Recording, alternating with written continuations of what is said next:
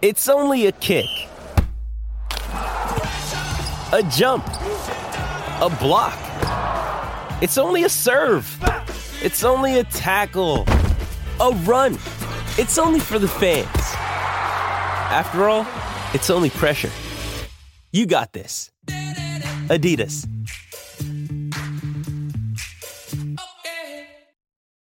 This episode is brought to you by Shopify. Whether you're selling a little or a lot, Shopify helps you do your thing, however you cha-ching. From the launch your online shop stage, all the way to the we just hit 1 million orders stage. No matter what stage you're in, Shopify's there to help you grow.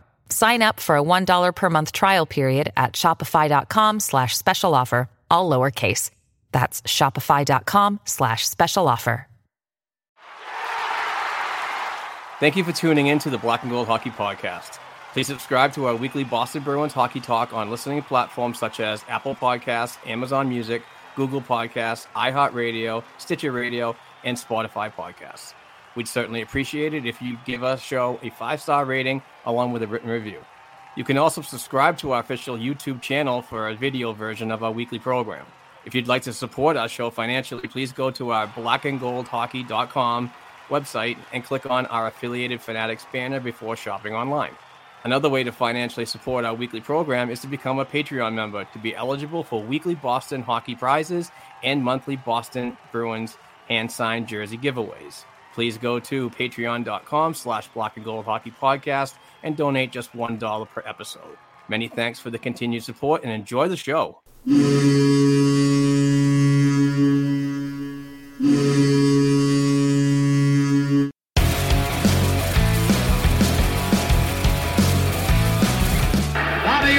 Behind the net to Sanderson, Orr! Bobby Orr! Orr from the Boston Bruins! 30 seconds left in the period. The Bruins are shorthanded. Ray Bourque. Ray Bourque from the face-off circle to the right of Reggie Whitman. Fired it down and Whitmore blew it. Did he ever?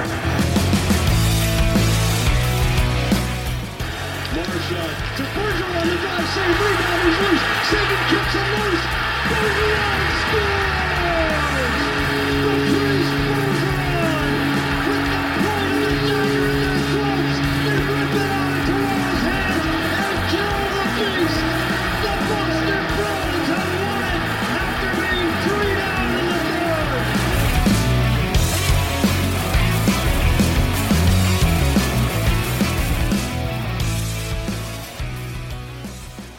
Hey, Bruins fans, welcome back to the Black and Gold Hockey Podcast. This is episode 306, and it's brought to you by betonline.ag. Please go to betonline.ag and use that promo code CLNS50. Big show. We got a lot of topics going on. The Bruins are still a wagon and playing very well, and obviously we're very thrilled to see this team just come out of the gate like this, and it's really getting the Bruins Nation in an uproar with how well this team is doing, especially at home. But we will definitely talk about that. But I don't want to waste any more of this lovely lady's time. This is Gail Triani, and she is the Black and Gold Productions sports media company writer, editor, and we got some big news from her later on about the Bruins alumni and a possible partnership growing with Black and Gold Productions. So she'll talk about that later on. But Gail, welcome back to the Black and Gold Hockey Podcast. How are you doing? And obviously, how was your Thanksgiving?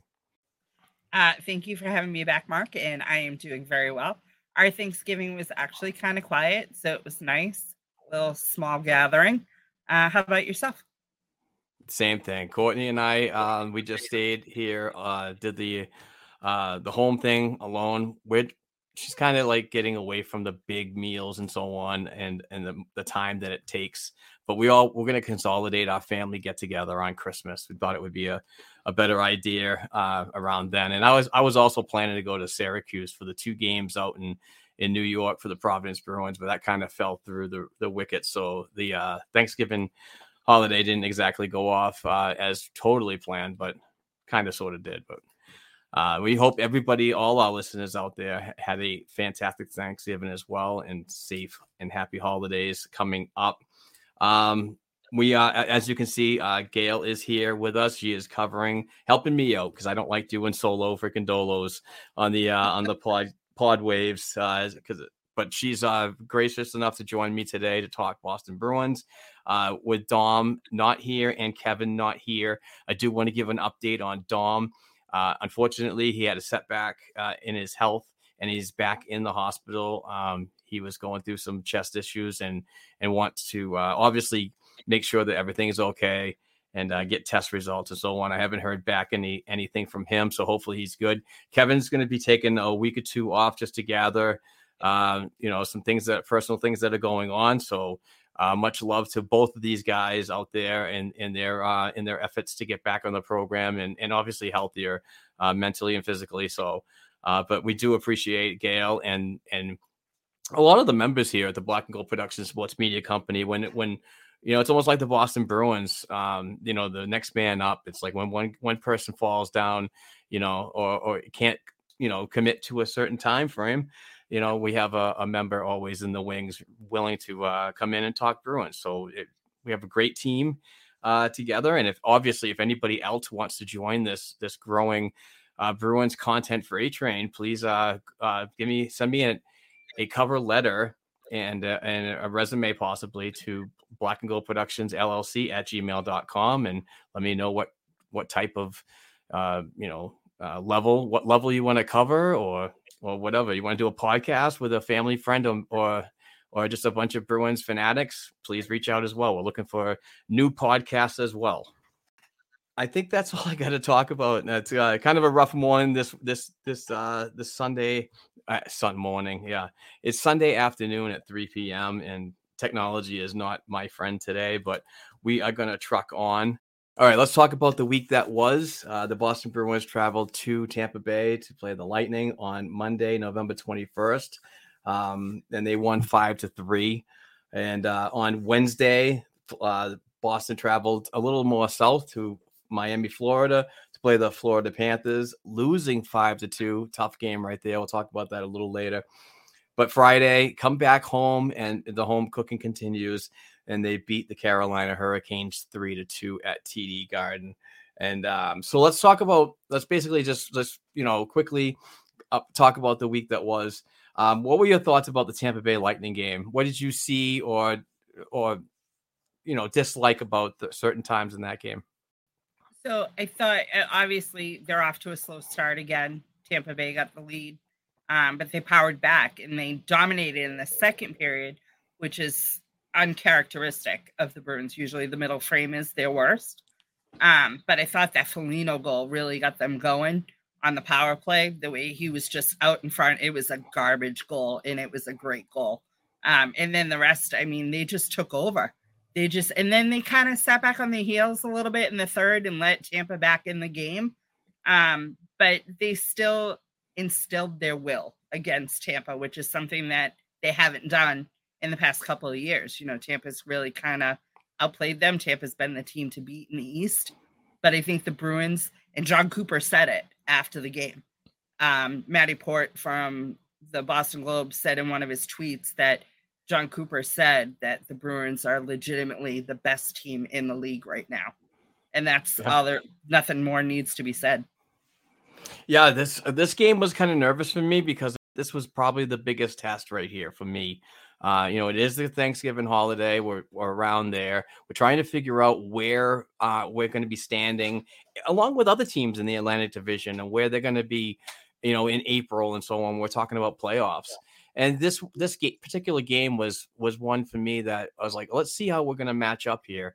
And obviously the Bruins come out with a big road win.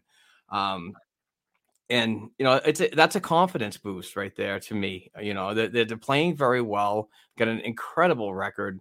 And, I just thought that game was a real good statement game and one that you could say that, if it comes down to we meet the Tampa Bay Lightning in the playoffs, I don't think we're going to have that much of a problem, but there's still a long way to go before then. Anything could happen and so on. But if you look at that game as a benchmark, it's really not a bad thing, a game to look at when you're trying to, do the matchups and so on in a 7-game series.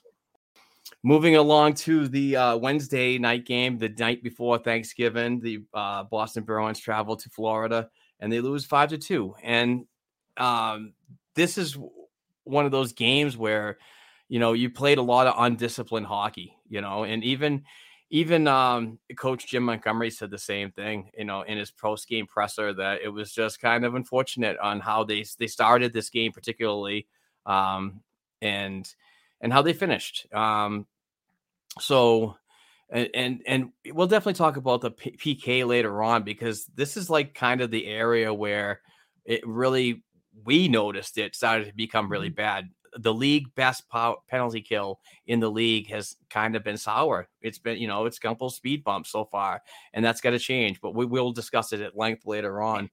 And then come home on Friday, to a matinee, a post Thanksgiving matinee. The house was absolutely full. It was rocking. We'll talk about that later on.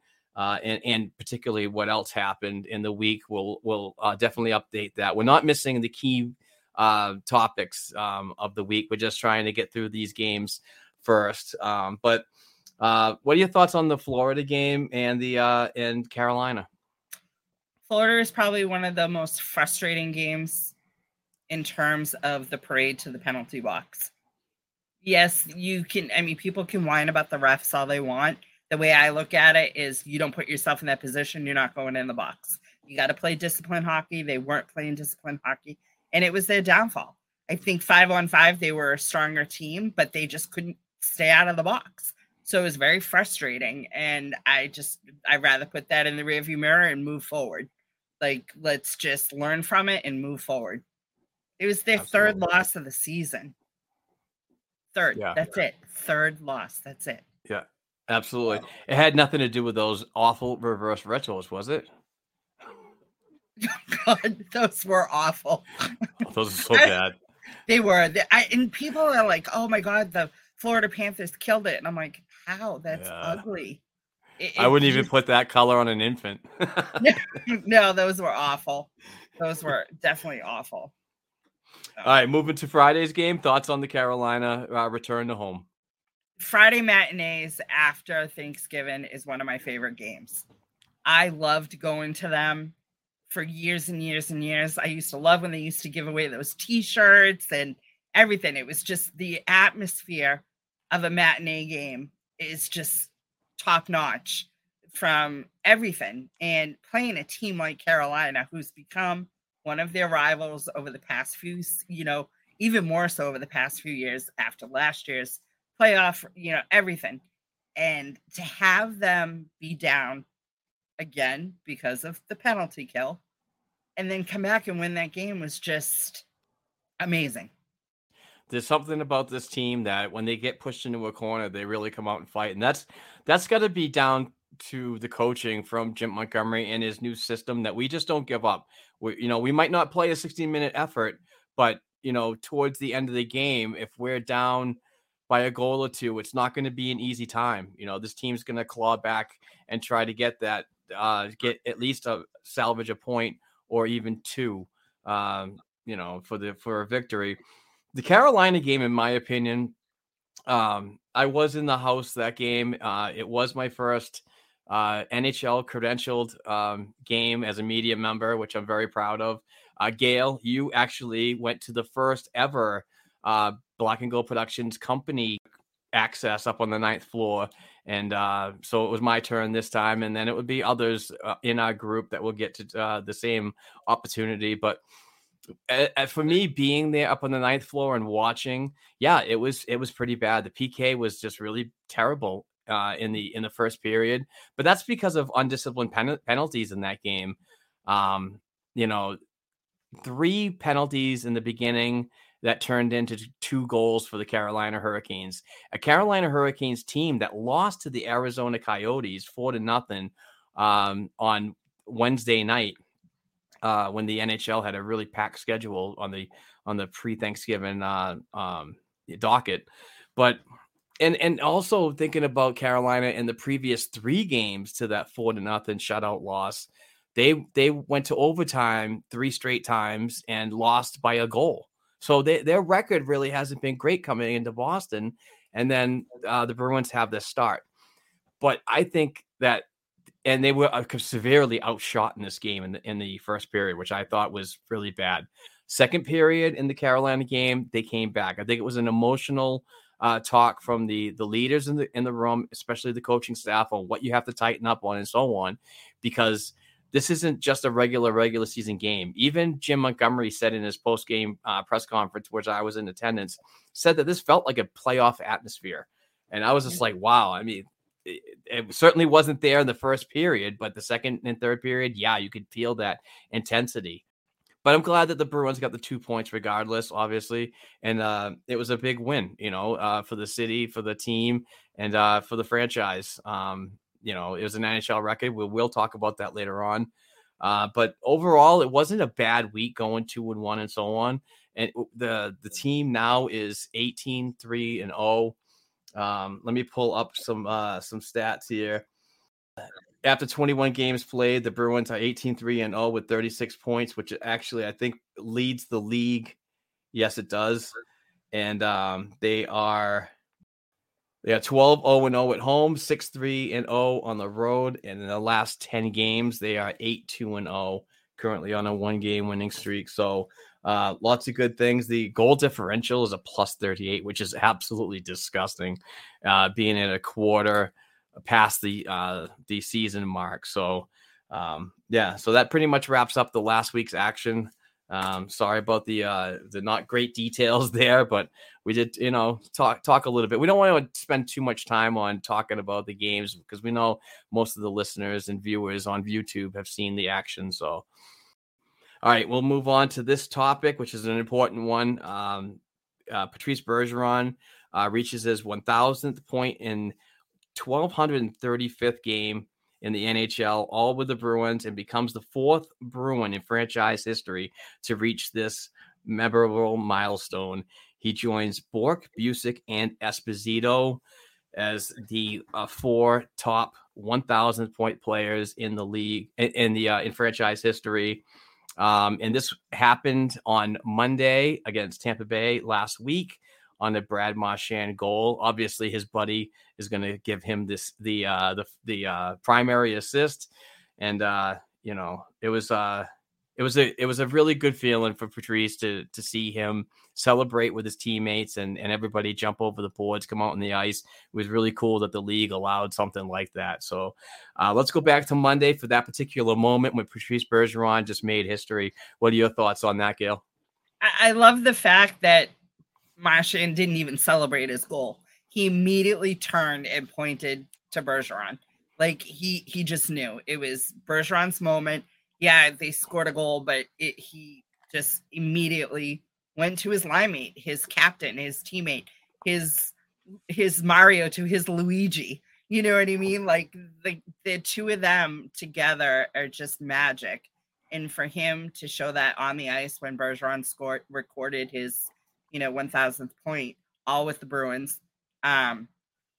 He's only the 8th active NHL player to have 1,000 points. And he's with Crosby and Ovechkin and Malkin. I mean, those are obviously they're formidable players. And you add Bergeron to that list. And what I loved about it was after the fact, all the comments and stuff coming out. Claude Julien's was my favorite when he said that he probably prevented just as many goals going the other way. And that's why we love Bergeron. And to celebrate with him is amazing. Yeah. I mean, just a great ambassador to the game and an amazing person too. Very soft-spoken, but, powerful words on and off the ice, very well respected. And it couldn't happen to a better guy. He's just, first ballot Hall of Famer, in my opinion, Stanley Cup champion and so on. There's so many accolades that you can mention about this player. And I'm happy for him and his family and so on. He's so humble. Yeah, absolutely. That's the word right there is humble. It's just, he would do more for another guy on that team or, go the extra mile for somebody in the community, especially. This Boston Bruins team is second to none when it comes to community efforts, and I believe that a leader like Patrice Bergeron sets a huge example for that, the younger players and so on, for everybody to everybody rides here in that locker room. We do it all as a team, as a family, and there's no individual in here. So, and he's a big proponent of that. And that comes down from players like Zdeno Chara, that he's been around and since I think 2006, when him and Savard came and Bergeron was just a young guy and so on. So, I mean, it's just amazing how the knowledge and how to be a consummate pro is always handed down to the next ones. And it's going to be interesting to see who Patrice hands that honor of wearing the C on the chest in the future. Hopefully not immediate future, but sooner or later we know it's going to happen, but hopefully not too soon. All right, let's move on to the next topic, and it is the 2023 NHL Winter Classic jerseys. They revealed last week, and I just wanted to talk about our thoughts about this. And I'm going to eat half a crow. All right, I'm not going to eat the whole thing. I'm full of crow in my whole life. I've eaten so much anyway. But listen, I'm not a meth bear guy. Absolutely not a meth bear guy, and I'm not a poo guy. Poo. Nope, I'm not good with any of that. But I will say, and I have said this on a few podcasts that I've been on, this particular jersey is not bad in my opinion. It's got the Boston over it. It's got the B that represents the first Winter Classic that the Bruins were on at Fenway Park, where the festivities are going to be on New Year's Day. But the meth bear itself just still kind of reminds me of a shoulder patch. That's it. It's subtle, if you can say that.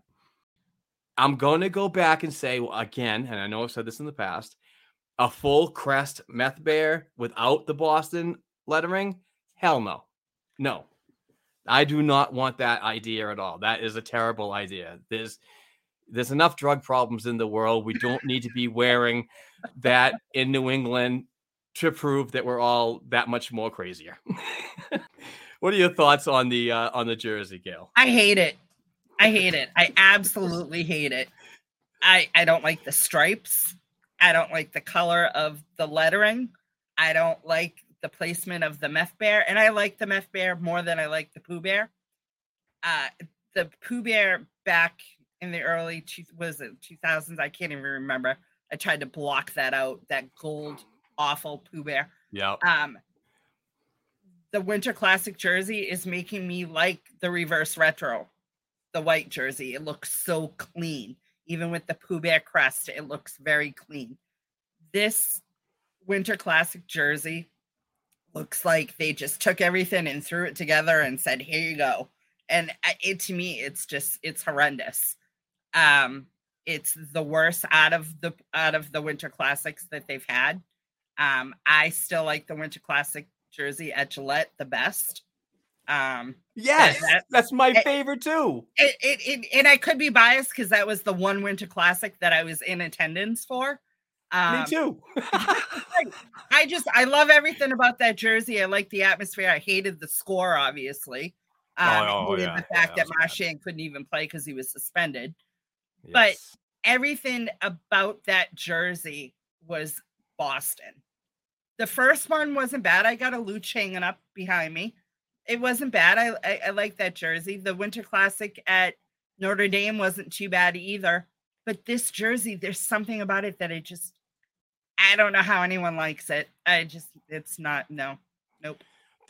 This particular jersey, that's the 2023 Winter Classic one, not the front and meth bear and the Boston, but the striping itself does remind me of the jersey from 2016. It's almost the same kind of sort of, but just maybe a different coloring.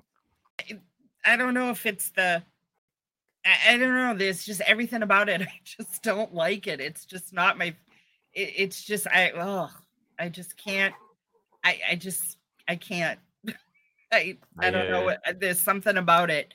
And then seeing Pittsburgh's jersey. Oh, geez. Those I'm like, are even worse. I know. And I'm like, well, at least it's not that. All right. We're gonna get killed about our comments though, because a lot of people like this jersey. Oh, absolutely. And it's all fair. That's fine. You can come at me. We have our Twitter handles right here. I mean, well, you can come at me. My Twitter handle's right there. I'm not speaking for Gail. I'm open. I mean, I had salty Carolina fans in my mentions last week, so whatever. What a shocker.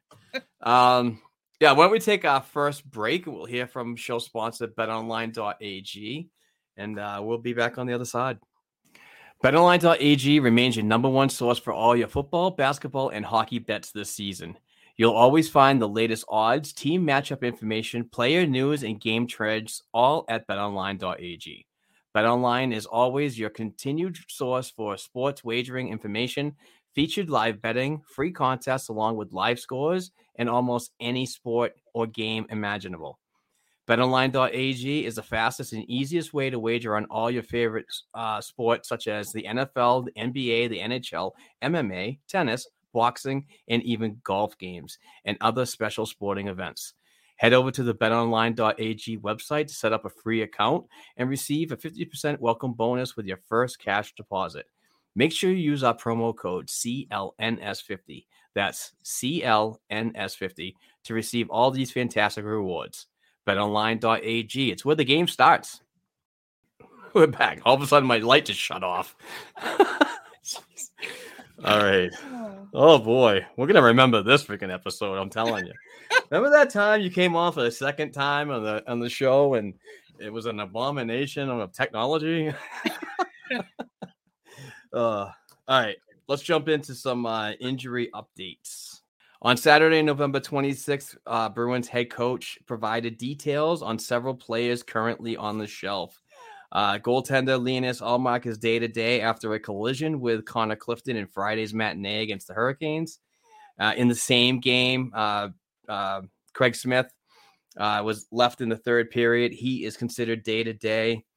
Trent Frederick, who suffered an upper body injury in the game against the Tampa Bay Lightning last week, is practicing and could return soon, possibly next weekend. Derek Forbort, who's missed the last 11 games after a middle finger surgery, should be back on December 3rd against the Colorado Avalanche. So, yeah, I know. That is the injury update. Really good news about Linus Ullmark. I mean, the guy's been an absolute animal in the crease this year. We need this guy. Yeah, he's just so good this year. It's I didn't see this coming. I knew he was a good goalie last year, but this is just taking it to a whole new level, and I love it. So, Craig Smith, it sucks that he's struggling with injuries and offensive capabilities as well. And Trent Frederick, who has been up and down in the fans' eyes lately. I'm always a Freddie supporter, but I do understand why people do get frustrated. His grit and toughness is going to be needed coming down the stretch here soon. And obviously Forbort, we'll talk about his addition to the penalty kill later on. But any bright spots that you're really looking forward to from these injured players that are trying back into the lineup? The fact that they only have 2 games this week and Ullmark can get stronger. That's the one that I'm most concerned about if he's out for any length of time. Not that the Bruins don't have depth in goaltending, because they do. Kincaid proved that when he came up and played for Swayman when Swayman was injured. When you have a goaltender that's playing as well as he is playing, to have him lose time because of an injury, especially that fluky injury. I mean, he made 2 saves with Bruins players on top of him.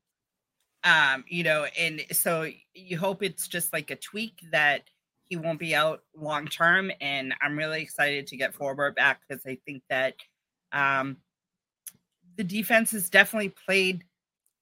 The bottom 6 pairings have not played the bottoms. I shouldn't say bottom 6. The bottom pairings of the defense has not played as well without him in the lineup. Strawman hasn't played horrible, but he hasn't been played great either.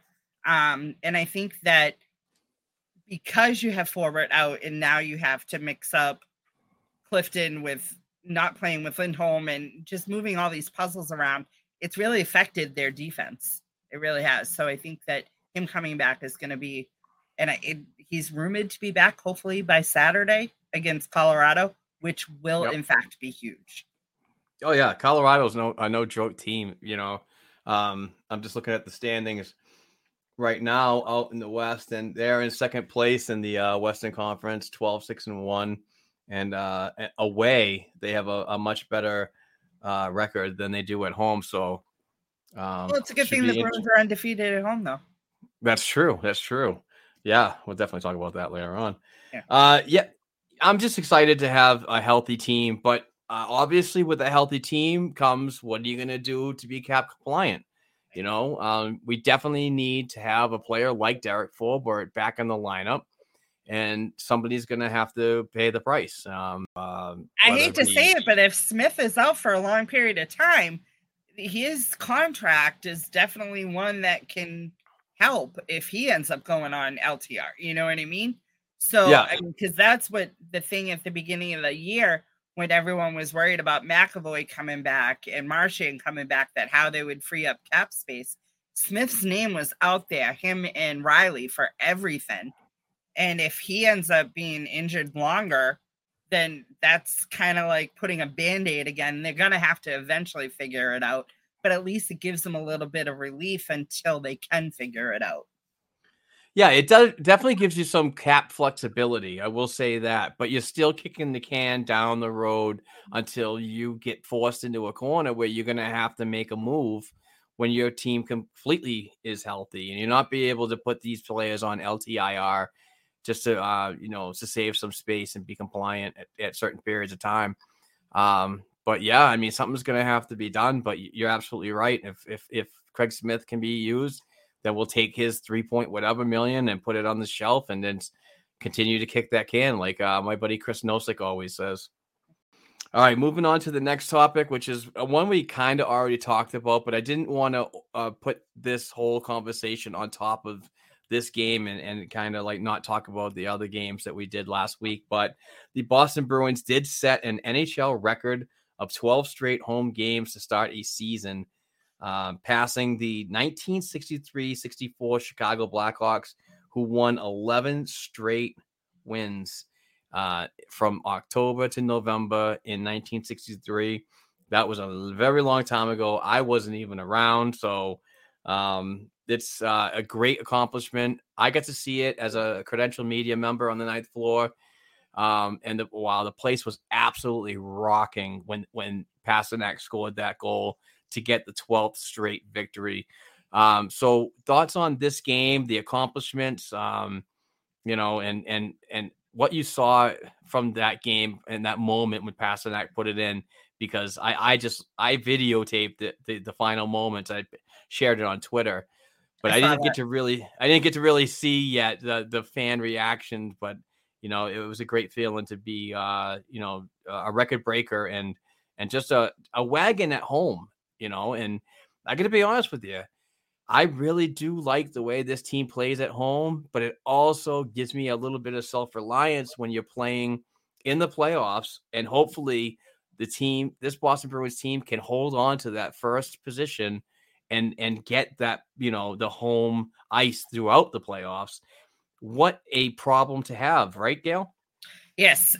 Well, first I'm not going to correct you, but I'm going to kind of correct you. Florida last year had 11 straight home wins as well. So so Florida and Chicago were tied for that record.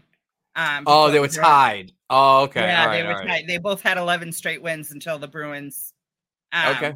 Well, thank you very much. Them this year. So having it the way they won too, down 2-0, having, Krejci score those 2 goals, which, the second goal went under review, and to have Foligno be like the factor in it, with everyone kind of eating crow on him this season.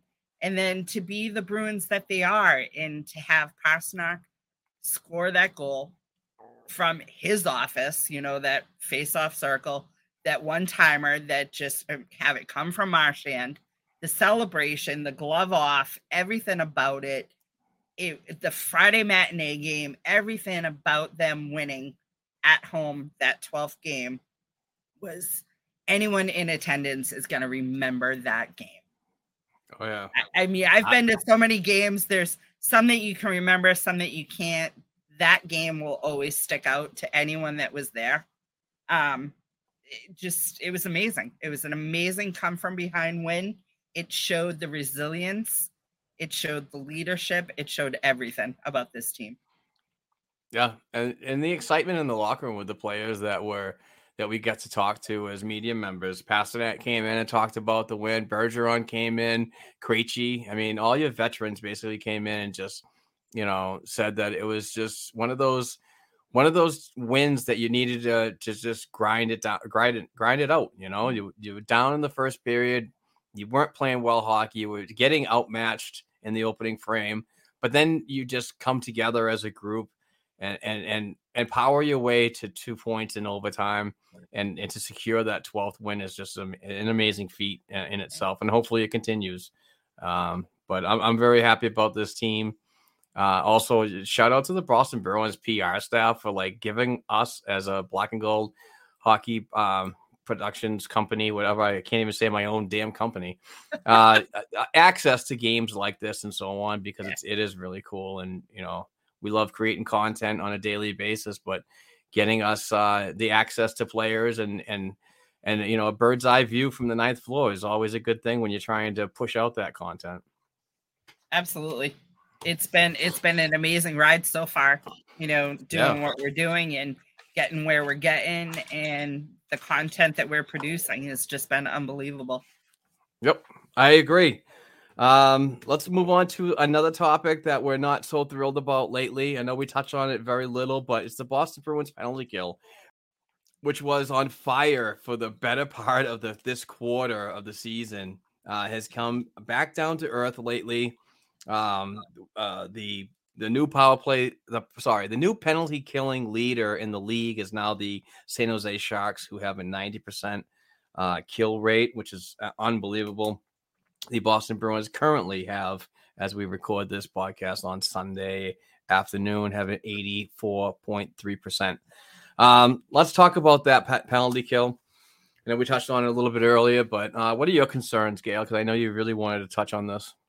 So first and foremost, my concern is the stupid penalties they're taking. They're not playing 2 games. It was literally 2 games that they played completely undisciplined for a short period of time, and it bit them every single time. Against Florida and against Carolina, they gave up 2 power play goals against Carolina. Was it 3 against Florida? I can't remember. Was it 2 or 3? But they're giving up. They're not clearing the puck. They're not getting out of their zone. They just look sloppy in their own end on the PK. And I'm gonna credit Ty Anderson from WEI. Prior 98.5. 98.5. Yes. Prior to Forbort's injury, the Bruins were 35 for 37 on the penalty kill, 94.6%. Since his injury, and this was before the goals, it was before the first goal against Carolina, they were 31 for 41. They gave up that many more goals. You know what I mean? They gave up that many more penalty power play goals. And so they went from being the best to the 20th in the NHL. Oof. And this team obviously can be top notch on the penalty kill, but they got to stay out of the box. Yeah. No, absolutely. Yeah. I mean, it's so far especially in games like Carolina. I know Scott McLaughlin from WEI tweeted out, it's so far to come back in a game when you're constantly in the penalty box. It was so frustrating, to be honest with you, and seeing the Bruins fans on social network platforms and so on, just really frustrated with how the penalty kill has been lately. It's something of concern. And I'm sure that Jim Montgomery and coach Joe Sacco and Chris Kelly have all gotten together and, Yeah, have all gotten together and tried to get this team back on track to where it was being, the top, the cat's meow in the league when it comes to penalty killing. Special teams has always been a real strong, the power play has gotten somewhat better. I remember when the power play was terrible. You remember in 2011, the Boston Bruins scored one power play goal, and they got Thomas Caberlet to be their power play specialist, and he was just absolutely nothing. I didn't see anything out of that guy's game, but they scored one power play goal and then still win the Stanley Cup. So, right. It's not the end all be all, but it's definitely something that you do have to tighten up on because, teams in the NHL that are going to come at you fast and heavy, you don't want to be a man down when they're crossing that red line and just coming at you full force, with a man advantage. Well, the other thing too that I've noticed this year, Bergeron and Marchand aren't getting the chances that they've gotten in the past on the PK, not the pre-K. I'm not sure if that's because the defense behind them isn't able to clear the puck and get those clear takeaways. Obviously Marchand, every time he's on the ice, you're thinking, okay, a shorty's coming, but it's not looking that way right now. It's like, it's anemic, their penalty kill right now. Absolutely. Definitely things to work on. And like I said, I'm sure Jim Montgomery's got something up his sleeve for that. And, hopefully they get it straightened out because you don't want to have these types of moments in a 7-game playoff series in this NHL today. No, and they definitely tightened up in the second half of the Carolina game. They gave up the 2 early power play goals, and then they went 0-4 the rest of the game. Carolina did, and I think they had 6 total in that game. 6 opportunities. So they did tighten up. They just need to grow on that and not revert back to giving up the goals. No, and that's a great point when you talk about the Carolina game and how the role was reversed. In the first period, the Bruins were taking the stupid penalties, and Carolina was forcing them to do so.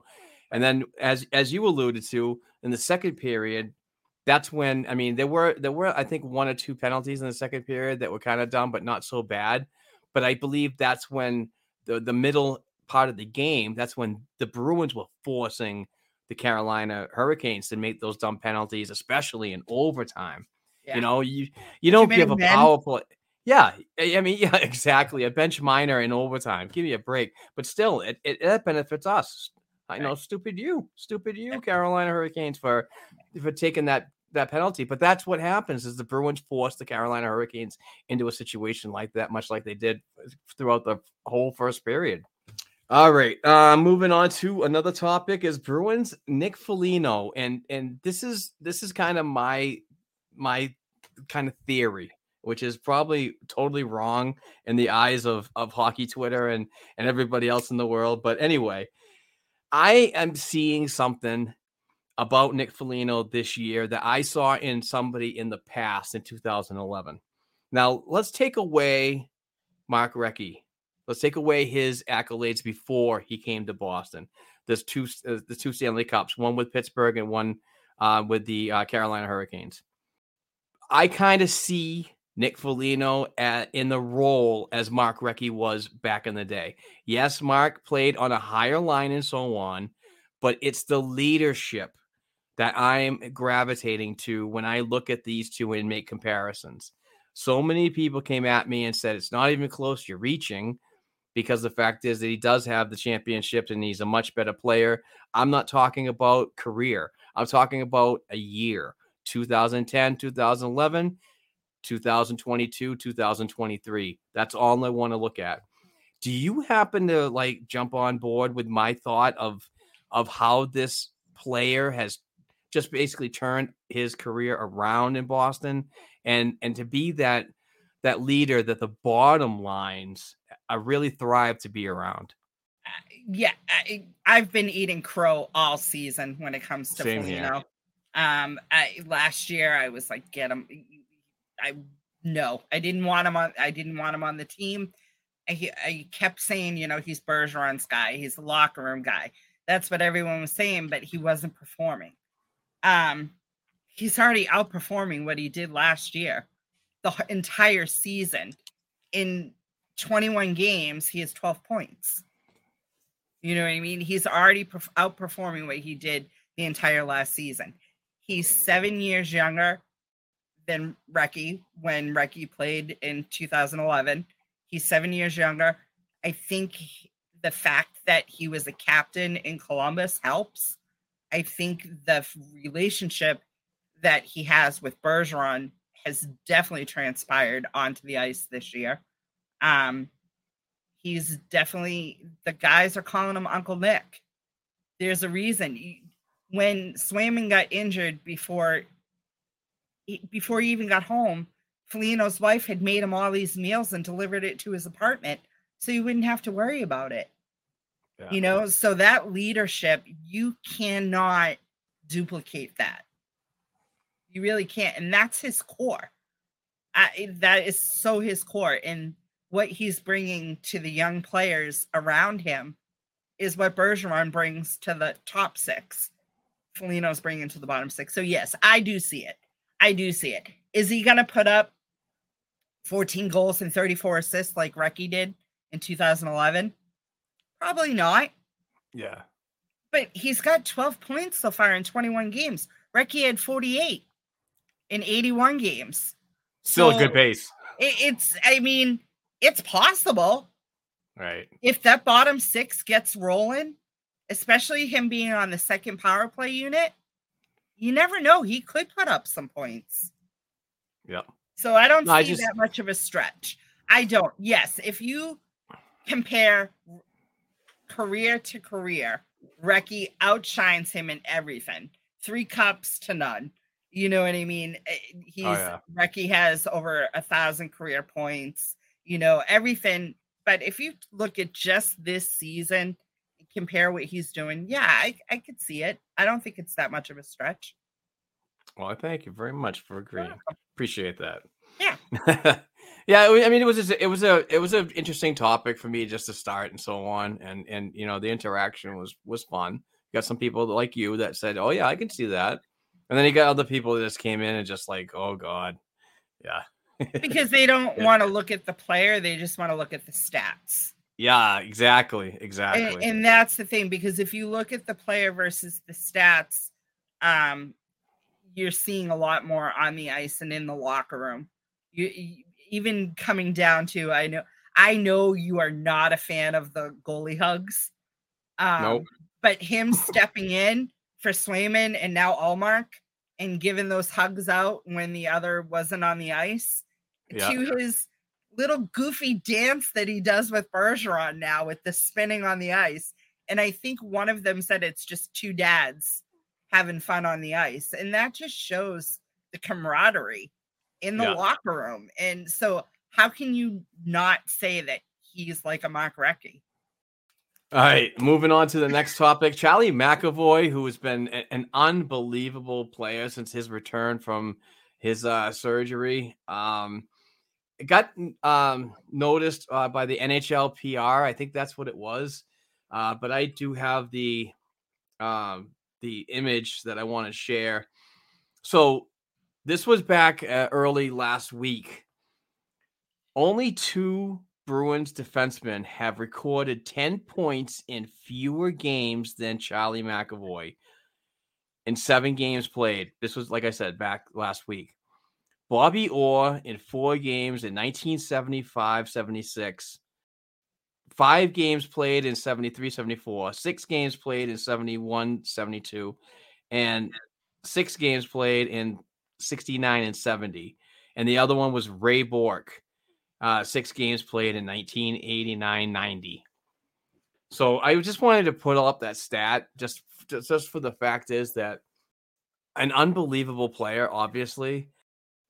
And obviously, definitely got to shout out the training and medical staff for getting these players back into shape so quickly. People are really skeptic about this. It's like, what's going on? The PEDs going on in the locker room. I'm kidding. I'm not saying that there's anything going on, but whatever is going on with the medical staff and so on, keep it going, because players are coming back and they're looking good. I mean, Brad Marchand had double hip surgery, and this guy is just a pistol whip out there, making cuts that if I had hip surgery, I'd probably be out for 3 years after. But no, I mean, it's just really good to have McAvoy come in and just be a point producer like that. And another thing is just I liked seeing him shoot. I want to see McAvoy shoot more. That big clapper.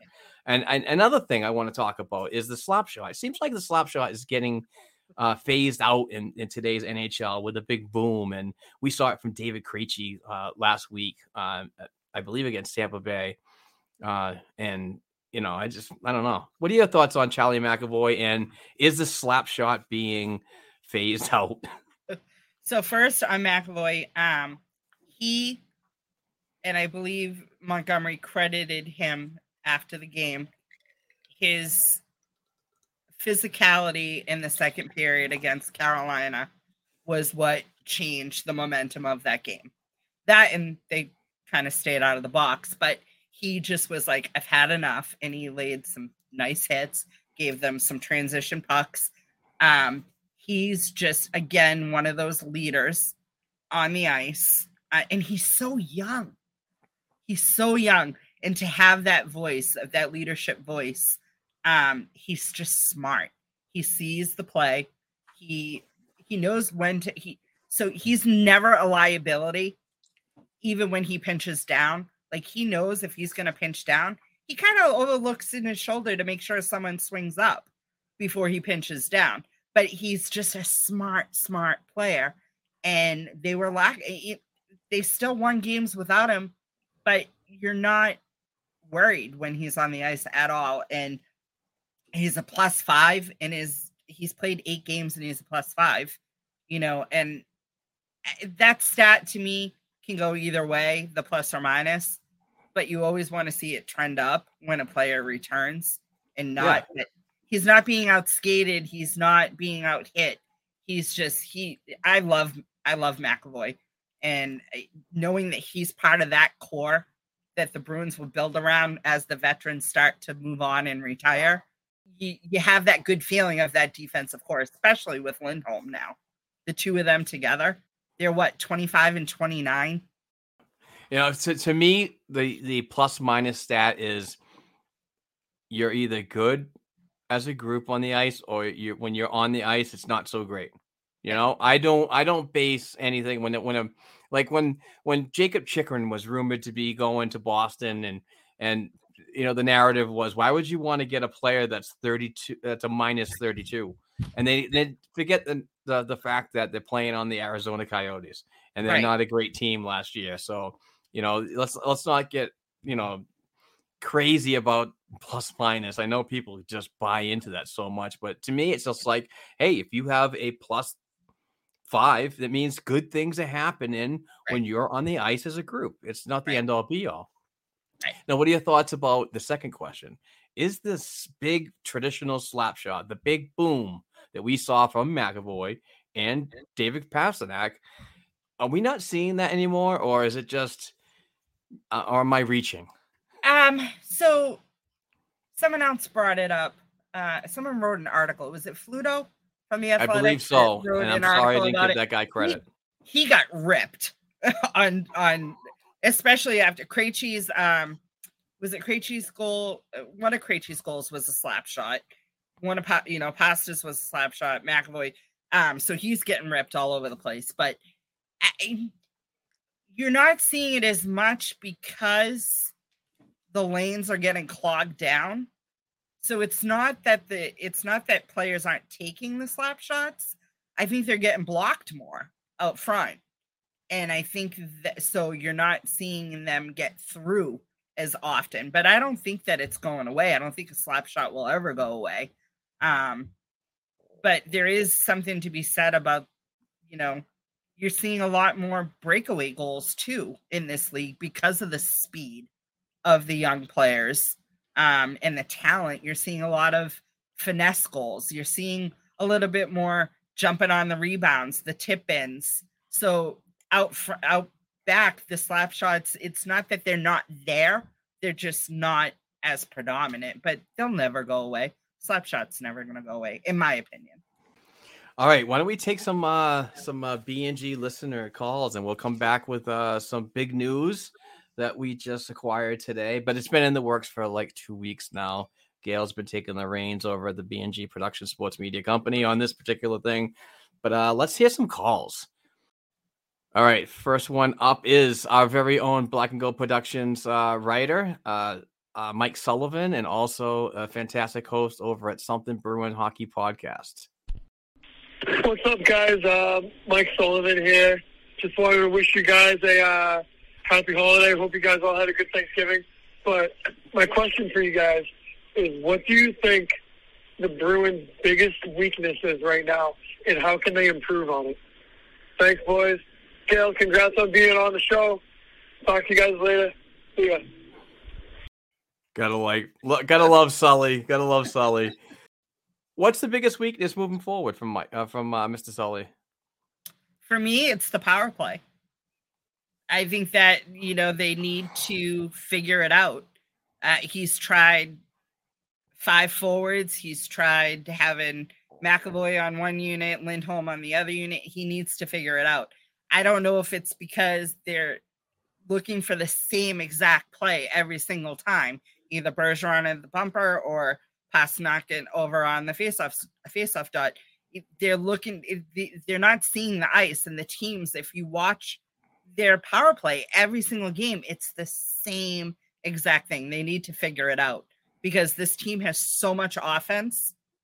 They should be scoring on every 5th power play. They should be scoring. I mean, even more than that. They're just not putting the puck in the net on the power play, and they need to figure it out. That's my biggest weakness for them. Yeah, I'm going to jump on with you on the power play, but I'm also going to add special teams with the penalty kill.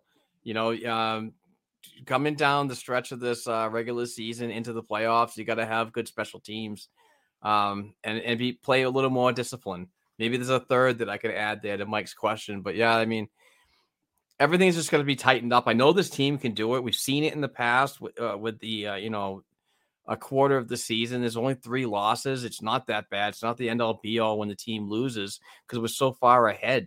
There are teams that are catching up as well. But, that's what I'd like to see them tighten up on. All right, this is Chris out in Los Angeles, California, a great supporter. But let's hear from Chris.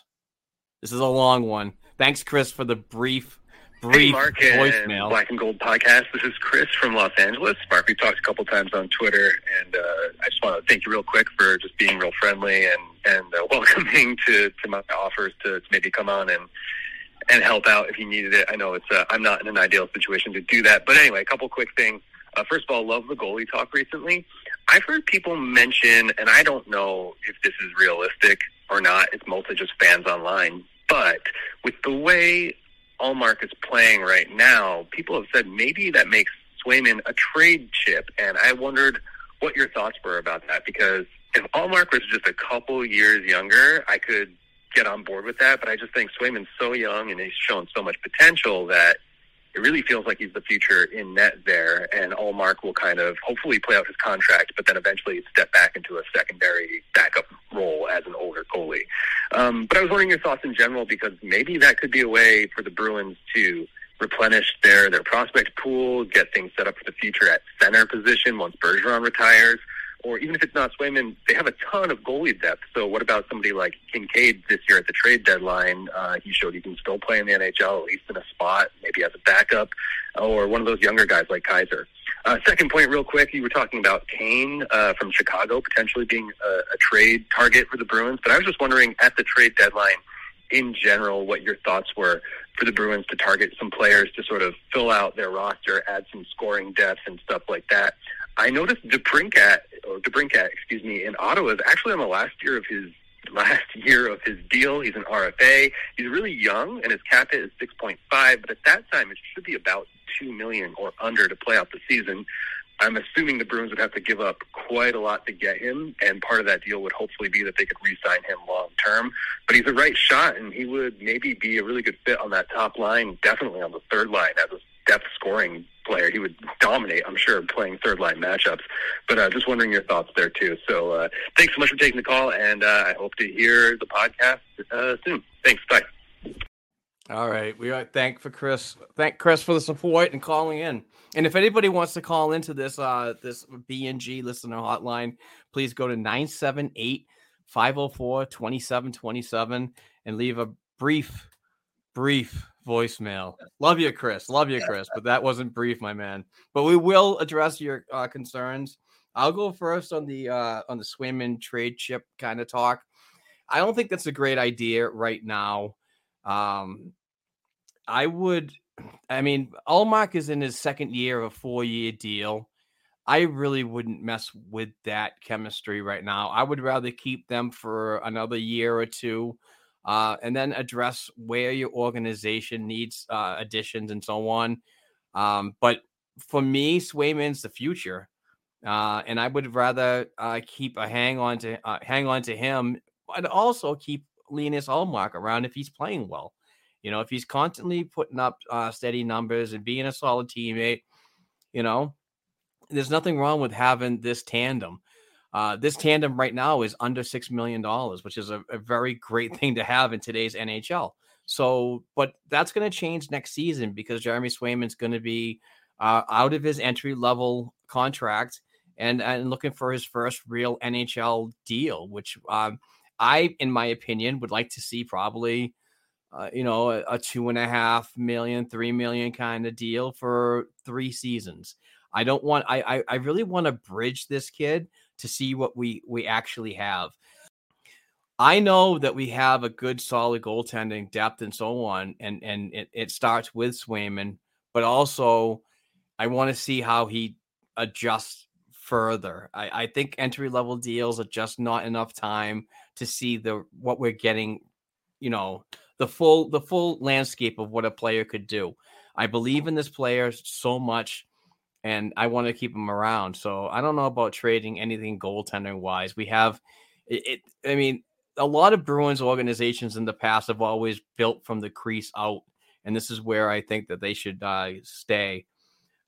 Second thing was I want to see if there's any additions that are needed. Right now, it's hard to think about additions that are needed when you need to shed cap to be compliant. So it's kind of a mixed bag of things going on with this question, Chris. But if there was a player to come in that could help, I want to see grit. I want to see more grit. If Trent Frederick can't do it, it needs to be traded. Trade him for somebody that can possibly be the same point total as Trent, but also be that type of pain in the ass player that we need and what's needed in the playoffs. So that's my long-winded answer. But go ahead, Gail. What are your thoughts on obviously his Swayman talk and what we need down the road? So I'll definitely say no to Swayman.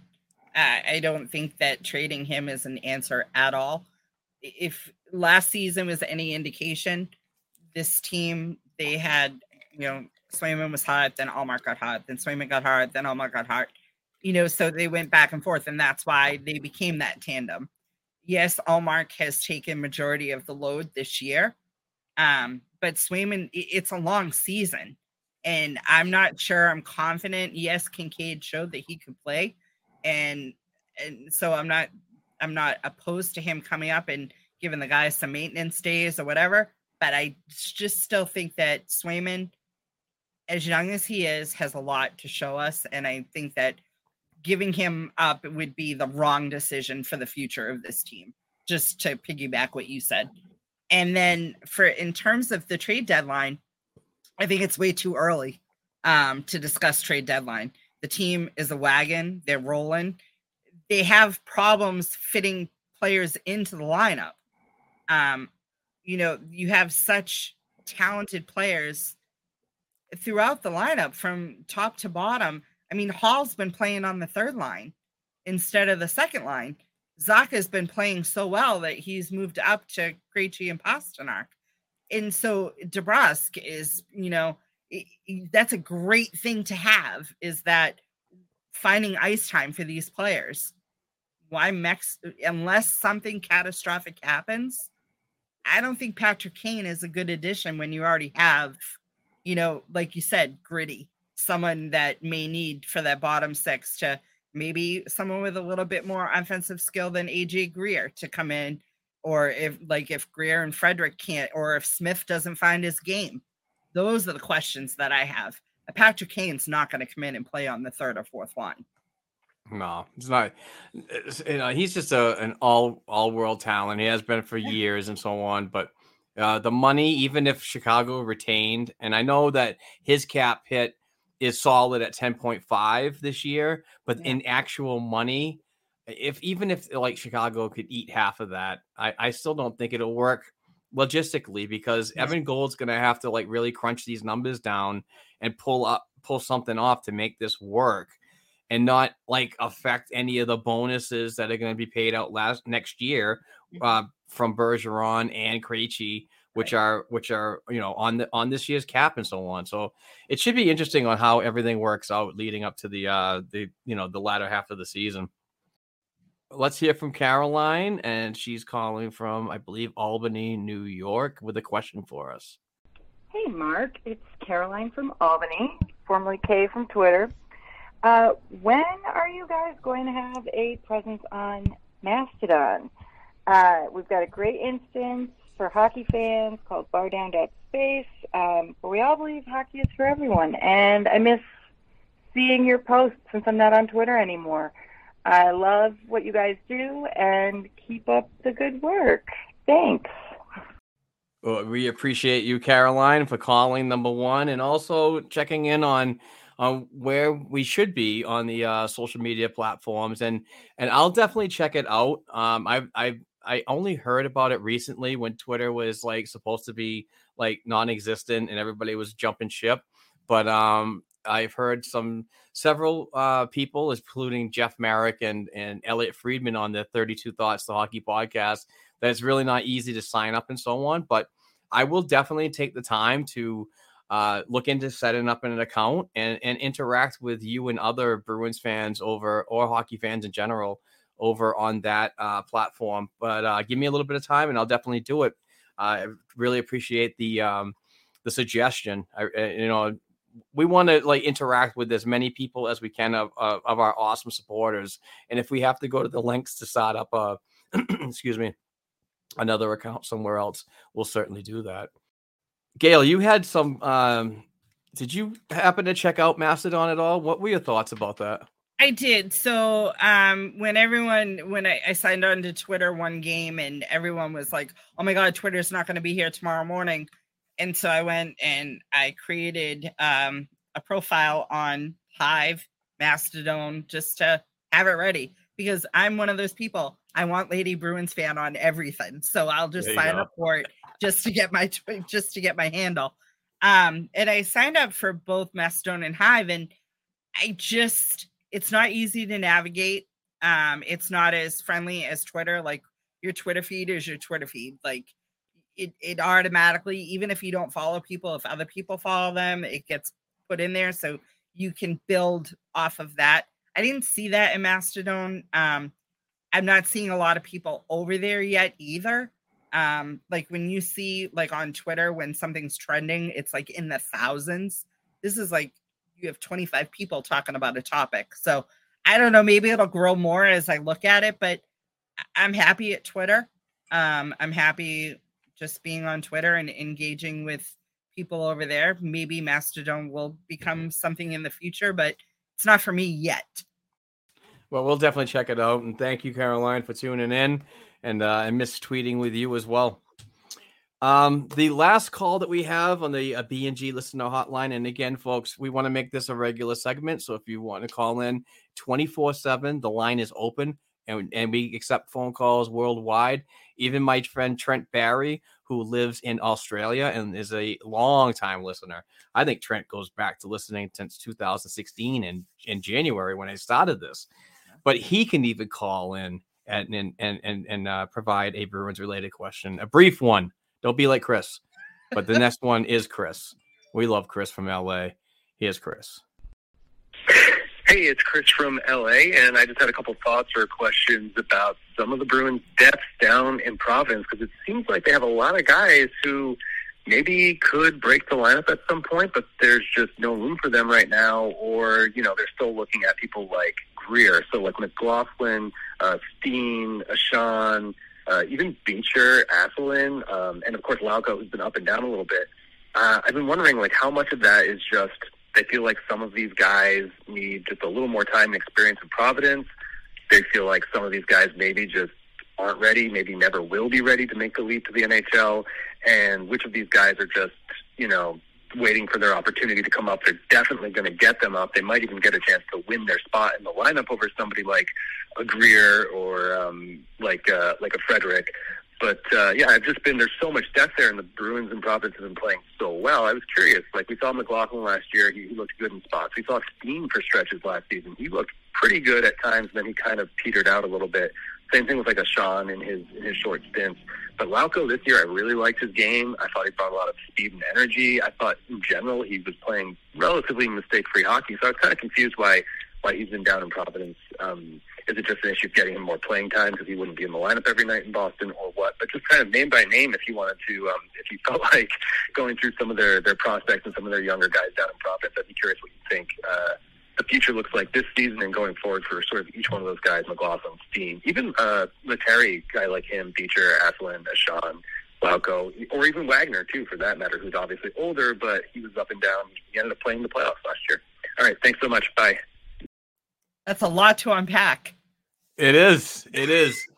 And I'll tell you, and Chris comes with a very good question, but the logistics of what's going down in Providence, and they're another team that's kind of a wagon right now, leading the American Hockey League and the Atlantic Division, respectively.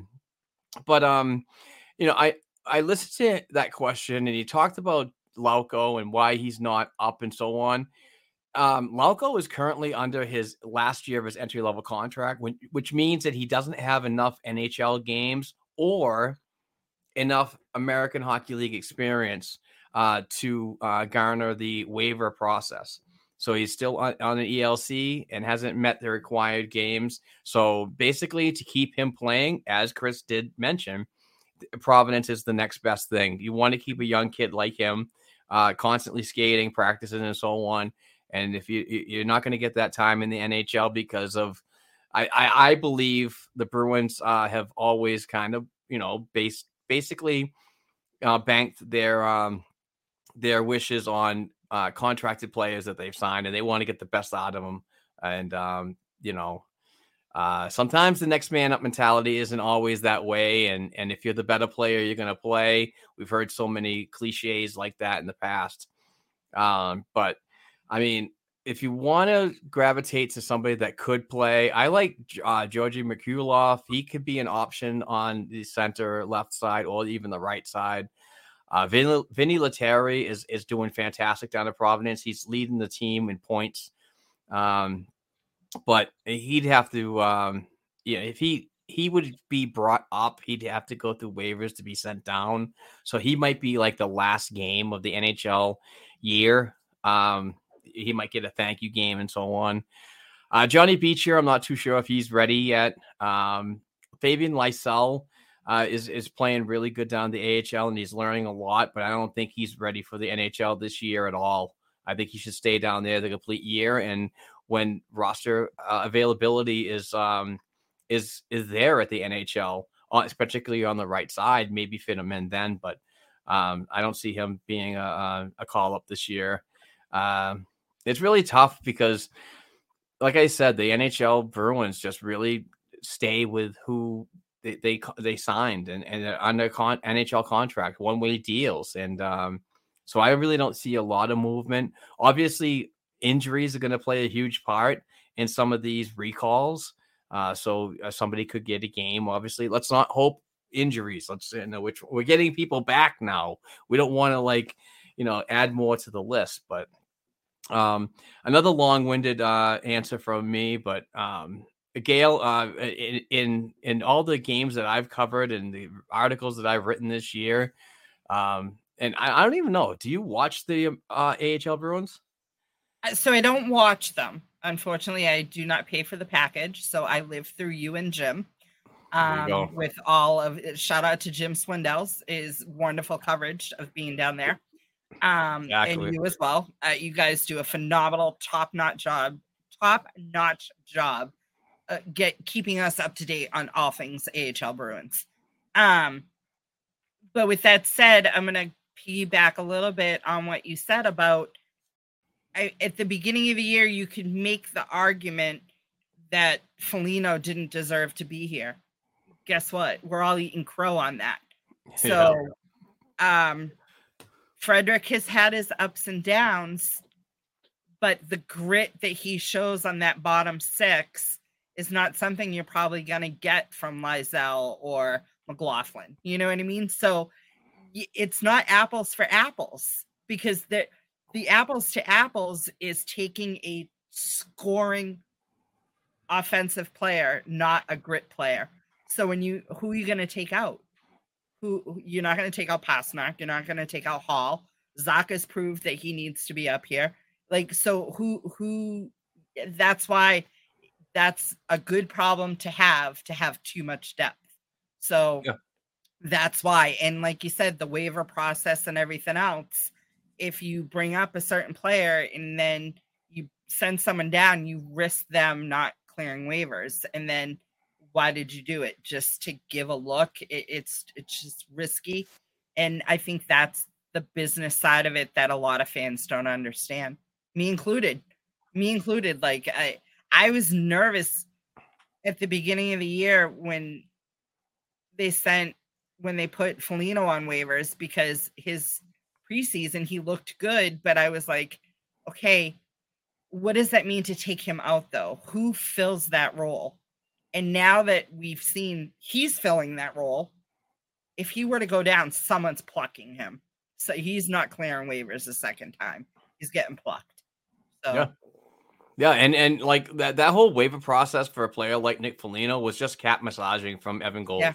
You know, he never really went to Providence. A lot of people said, they reached out to me. I was like, because I post the pregame lineups when I get the email from the Providence Bruins organization, and a lot of people are like, "Well, where's Foligno?" I'm like, "It's a paper transaction. He never went to Providence." And then the kickback is like, "Well, they said they waived him." I'm like, "Well, you could waive a player, and doesn't mean he's going to go down to Providence." Right. So it's just the way that this team and other 31 NHL franchises work the cap to be compliant. They can do that. Yeah. I mean, you see players a lot, like Chris Wagner is an example. He did well in Boston, but other players are playing harder, stronger, faster than him. And while he's a guy that everyone loves, I mean, no one hated Chris Wagner. No one thought that he deserved to be traded or thrown away or anything. He got called up because of injuries last year for the playoffs. But Mike Riley's doing well down there. But again, who do you send down instead of Mike Riley? Yep. Who do you pick out of the defensive core to send down? And another thing, Gail, that people generally don't understand is like, you could definitely stash players in the American Hockey League, but just remember, when you stash a player like Mike Riley, defenseman, that's making $3.8 million, you're only getting 1.2 of that salary off the books. Right. If he clears and reports, that's still capable money in the AHL. It's just you get a little bit of an abatement from the league per the CBA, the recent CBA, but you're not getting the full cap hit off. Right. So that also, it's just so many avenues of thinking about this topic that get overlooked sometimes.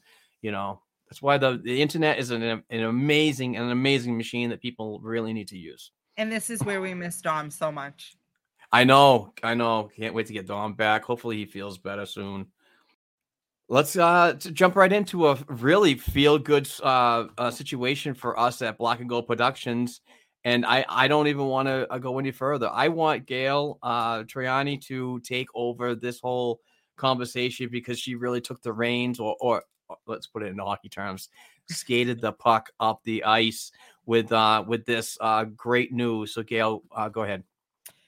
So I am proud to announce that Black and Gold Productions is starting to form a partnership with the Boston Bruins Alumni Foundation with our first credentialed game coming up on December 3rd, which is next Saturday.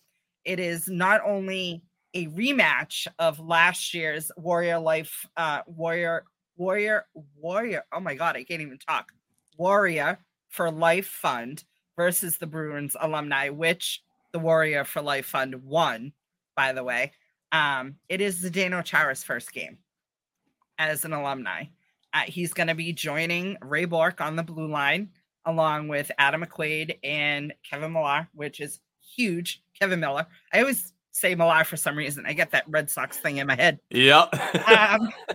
But so they're boys, they're up in their game on their defense with having Chara and Bourque back there. And so I've been in contact with Frank Simonetti, who's the incoming president of the Boston Bruins Alumni Foundation, and also with Mark Wooland, who is the director of communications, and he has given me the credentials to attend the game on Saturday. And I may have a couple of colleagues from Black and Gold joining me as well. Hopefully Benjamin and Jim will be able to join me. But it's gonna be a fun event. It's gonna be a great event. The Boston Bruins alumni has so many great events, and they raise so much money for all these amazing charities. It's just going to be great to build this partnership and work forward to having that access to these players that don the black and gold jersey for so many years. I mean, Chara, 14 years. Bourque played for 20 years for Boston. I mean, it's huge. It's absolutely huge. Yeah, and where can people go to get information on tickets if there's still tickets available? The last I checked, there were still some tickets available, and they can go to the Boston Bruins Alumni Foundation.com, the website. And the game Saturday is at the Warrior Ice Arena down in Brighton, Mass. It's at 2:00. I believe they have VIP tickets, which is it includes the meet and greet after the game. Which is cool for any, fans that want to meet Chara or Bourque, or Andrew Raycroft is going to be in net for the Bruins. And there's going to be Mark Mowers, who's also a little bit younger, on the younger side. Andrew Alberts plays. Chris Bourque, Ray Bourque's son, is on the alumni team now. So there's a lot of good players to go and meet and mingle with. And I don't have the roster for the opposing team yet, but it is all in honor of Nathan Hardy, who is a Durham, New Hampshire native who was killed in the line of duty in Iraq.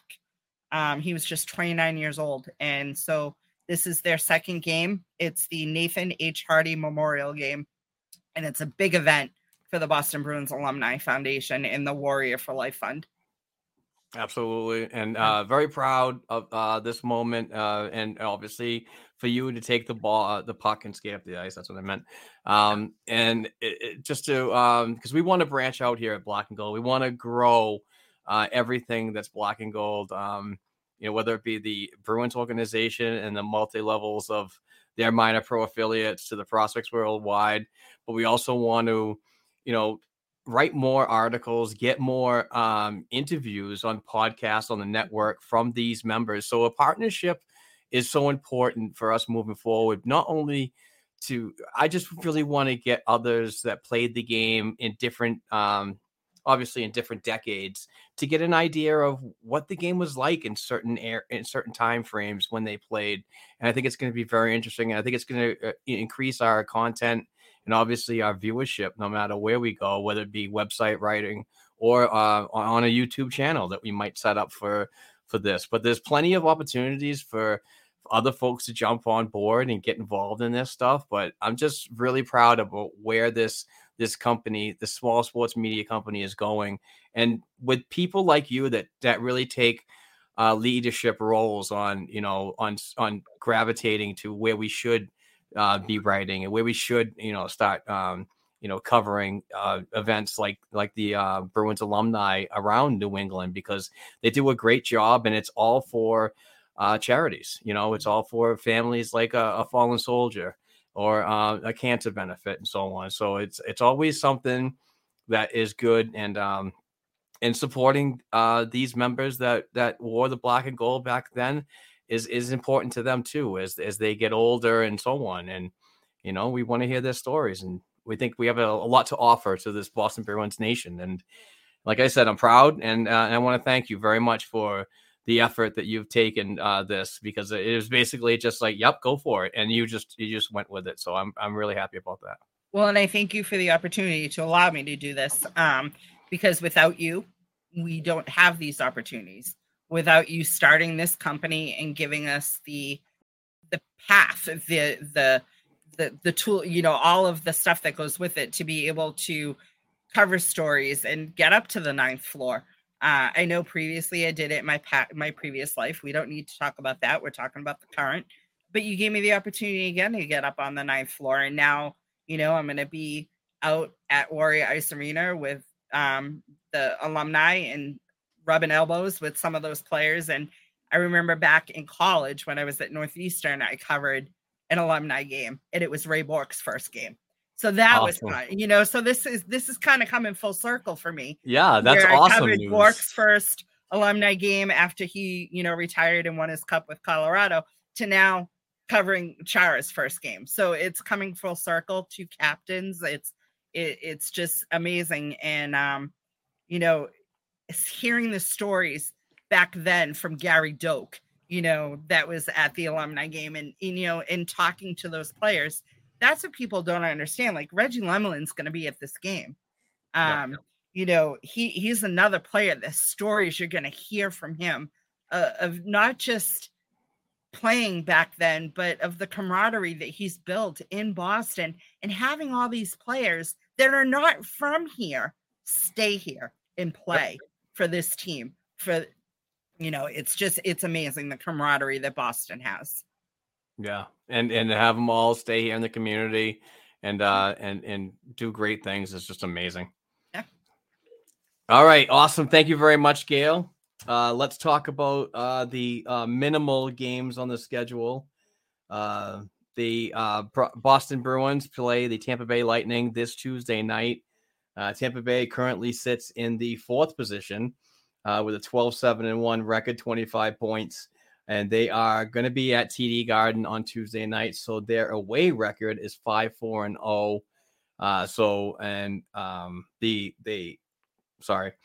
The Tampa Bay Lightning are also 6-3-1 in their last 10. So this is a team that we could take advantage of again. I believe that we match up well. And if we have that same game we had down in their barn, I think it's going to be a good one. And lucky 13 could happen on Tuesday night. And the next game is a Saturday night contest we talked about, where we might see several members that were on the injured shelf right now return to action. The Colorado Avalanche are currently in the 2nd position in the Central Division. I'm sorry, the Western Conference Central Division. Yeah, same thing. Yeah. They are 12-6-1, 25 points.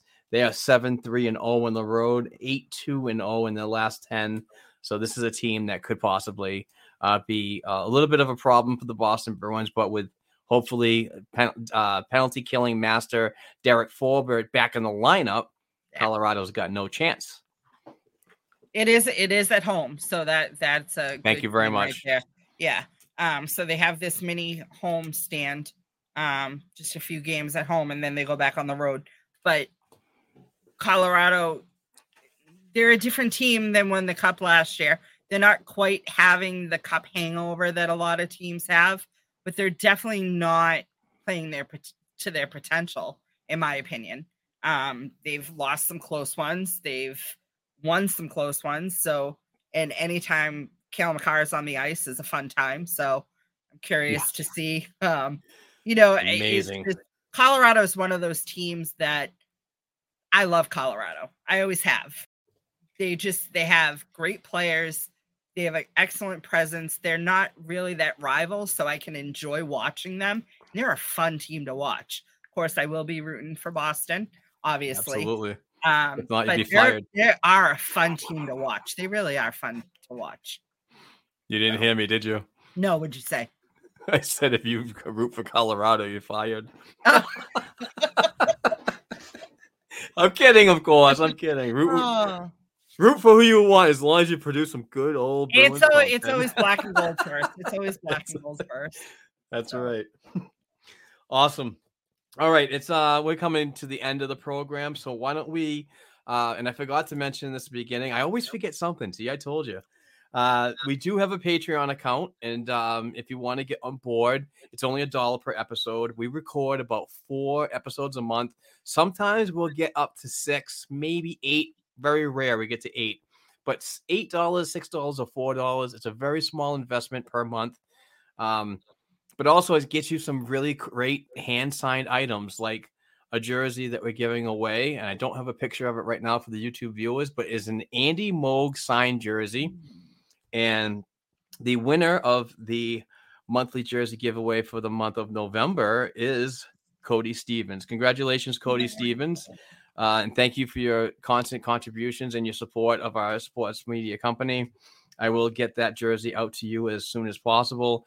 I know Hollis Jackson is waiting for his Ray Bork prize back from last month. I've been busy, so things will be sent out soon, I promise. But we want to thank everybody that contributes financially. You guys are absolutely amazing. You really help us, cut the cost of producing content on the regular. But also half of that dollar goes towards getting more, hand-signed items for you to win every month. So it's a win-win for everybody, and it's just good for us to give back to those who really support us the most, and that's the financial supporters. So with that being said, I think that's going to be it. So Gail, I want to thank you very much for joining me today in the absence of Dom and Kevin. Like I said, it's just great to have the support from everybody. And the willingness to come on and talk Bruins, because I don't like doing these alone. So it's always good to have a fellow Bruins fan that, pretty much likes the same things that we all do. We have a really cool group here at B&G. So to reach out to a member like yourself and it gives some time to get a pod out and talk some bees is always a good time. I appreciate you having me on. It was definitely fun. It's always nice to hear your take on things outside of Twitter and, in our little group chats and stuff. It's nice to really hear your thoughts. It's nice when the listeners get involved. Those were some good quality questions, so I appreciate that. And I thank you for giving me the opportunity to have my voice and to have it be heard. So thank you. Absolutely. Got to get you on that the pod waves yourself. I know close. I'm getting close. I have my introduction almost done. I know you're working hard on getting everything up to speed. So I'm looking forward to, listening to possibly weekly content on the pod waves from you and what you have to say in your own words on your own program.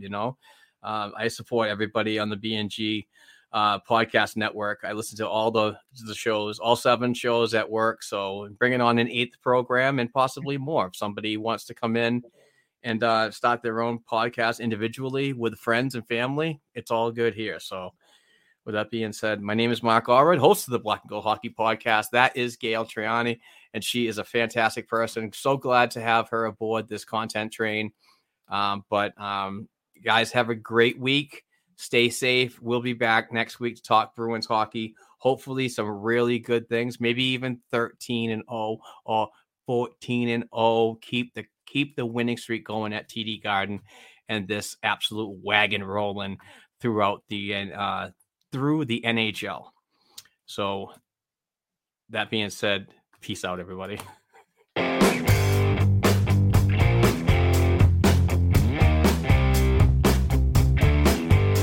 Thanks again for tuning in and supporting this week's episode of the Black and Gold Hockey Podcast. Please give the show a 5-star rating and write a review on listening platforms such as Apple Podcasts and Spotify Podcasts. If you'd like to contact the show for advertising opportunities or to send us a question or topic idea we should be discussing, please send us an email to blackandgoldproductionsllc@gmail.com. Don't forget to share our program on your social media platforms with other hockey fans and follow our Twitter accounts at Black and Gold Pod, at BNG Productions, at Black and Gold 277, and at Kevin_O'Keefe89. Also, please don't forget to check out our official blackandgoldhockey.com website where we cover the Bruins organization from the NHL level down to the prospects worldwide. Peace out.